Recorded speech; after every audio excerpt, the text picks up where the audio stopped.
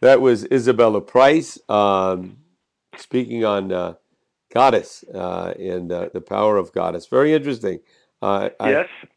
and a lot of subject matter, a lot written in the area of contemporary spirituality in that area. I thought she had a very interesting perspective in that she came from a secular background in Switzerland, came to the United States, met a Zen, met Amaji, and she even said that her perspective was more almost from a Christian perspective, even though she was not so religious to begin with, than not so than from an Indian perspective. And often when it comes to the goddess, I anyway think of the Indian gods and goddesses of Hinduism. Hmm. Yeah, and but she had evidently not been familiar with any of that. But most of us have had some exposure to the sort of Hindu expressions of the divine feminine. But one of the things Isabella points out in her book is that in different ways it shows up in all the cultures Right. throughout time. It's interesting. I mean, you could reflect on this. You've spent more time in India than me, and certainly studied, for your book American Veda, that tradition. And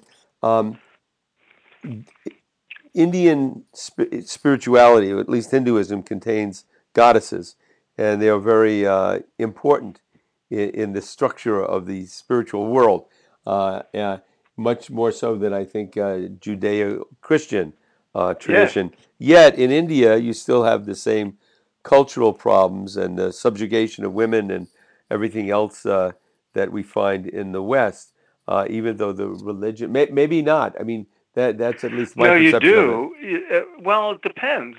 I mean, it's a varied situation, just as it is here. Hmm. So you find segments of the population in India very traditional, very patriarchal, um, where the treatment of women, or at least the attitude toward women, in the sense of issues we associate with modern society and feminism, are very, with seemingly very conservative, even more so than we see here. And in other respects, it's an incredibly progressive society in those ways. I mean, they've had, Indira Gandhi was the prime minister of the country. Long, we still haven't had a Right, right. female head of state, and you people are often surprised by how many women in India are in prominent professions. And here, my doctor, and plenty of executives and lawyers and other professions are occupied by women of Yeah. Indian So descent. certainly in Indian Americans, those coming from India, the first generation, second generation, education is emphasized not only for boys but for girls as well.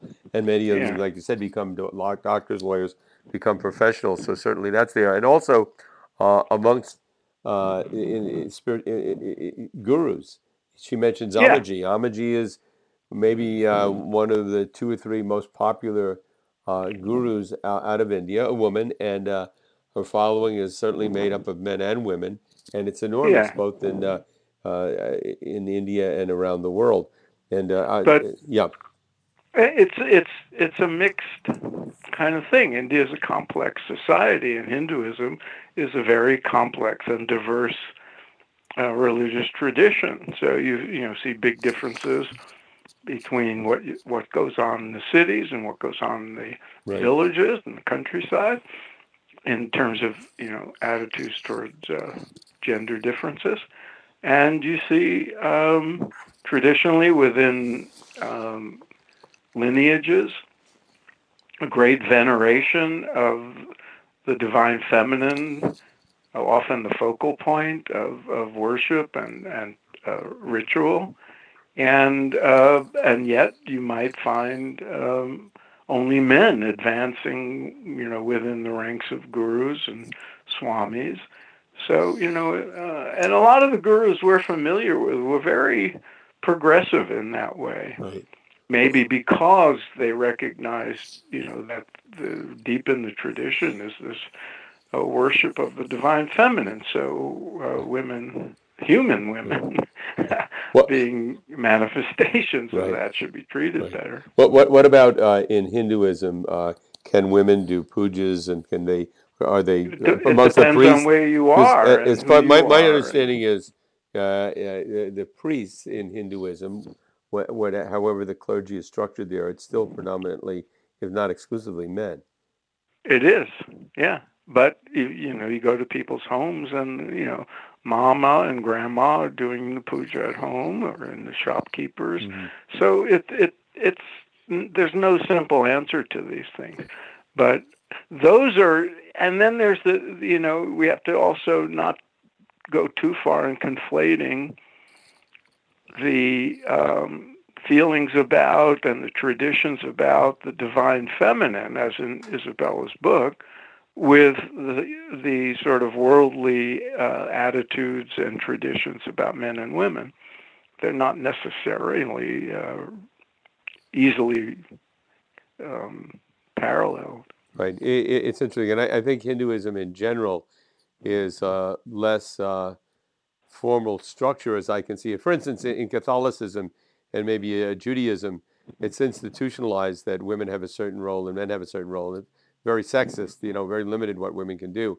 In Hinduism, I don't know if those rules, if there's a hierarchy that enforces or maintains those No, rules as there's no rigidly. one hierarchy, Right. but even in Judaism and Protestantism, there's no one hierarchy. So some of the Protestant denominations have had women ministers and priests for a long time, and others don't. Others resist it.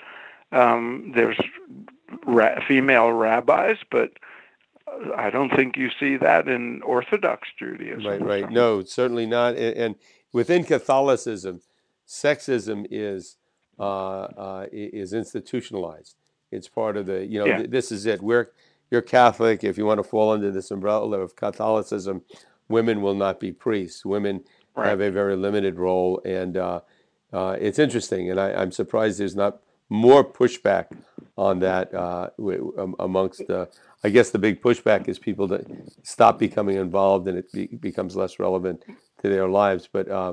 But if you look even there, it gets very interesting because some of the more conservative expressions of Catholicism are in places where Mary is venerated and worshipped almost as much as Jesus, where there's that expression of Right. the feminine divine in Mary worship. They're not necessarily more progressive about the role of women in the church. Sometimes they're even less so. Hmm. Interesting. Well, we should have more in this area, obviously of great interest. And you asked one question you brought up about those performing ceremony or doing invocations, whether they use the names of male gods or female gods, Yeah, if there was different influence. I thought she gave an interesting answer where she said, yeah. I guess it depends on your experience. She wasn't doing invocations based upon certain expectations that come from women gods or goddesses as opposed to men. So, Well, but here's what's interesting. I'm only speaking about the Vedic tradition because it's what I know. right. But I would love to see a study where you have people chant mantras um, to male associated with male deities like Krishna or Ram, and then you have the same people chant uh, mantras associated with Lakshmi and Saraswati and so forth, Durga, and see if there's a physiological difference. Aha. So it could be, And yeah. yeah, and whether there's a difference in the differences are the same between men and women and or not. I mean, that would be really interesting, wouldn't it? It would be interesting. Yeah, And yeah, go yeah. ahead. I was going to say you wouldn't necessarily associate that with male or female energies, though, because it would be the quality of the sound that's being chanted, and you could associate some with male and some with female, but ultimately it just comes. The influence is going to be based upon that sound vibration. Yeah, but presumably those sound vibrations, they, Hmm. traditionally, um, the visual depiction of the sound is male or female. Right. Maybe there, would be patterns. Right. It would be interesting. I have It'd be no a great idea what. study. Oh, Yeah. let's get somebody on. Okay. Maybe we had Paul Mills on once before. He heads up research for the Chopra Institute. Maybe they'd be interested in doing this study. So, There you no, go. seriously, I mean, let's run it by him. It's fascinating. All right, Phil. Till next All time. right. Over and out. Okay.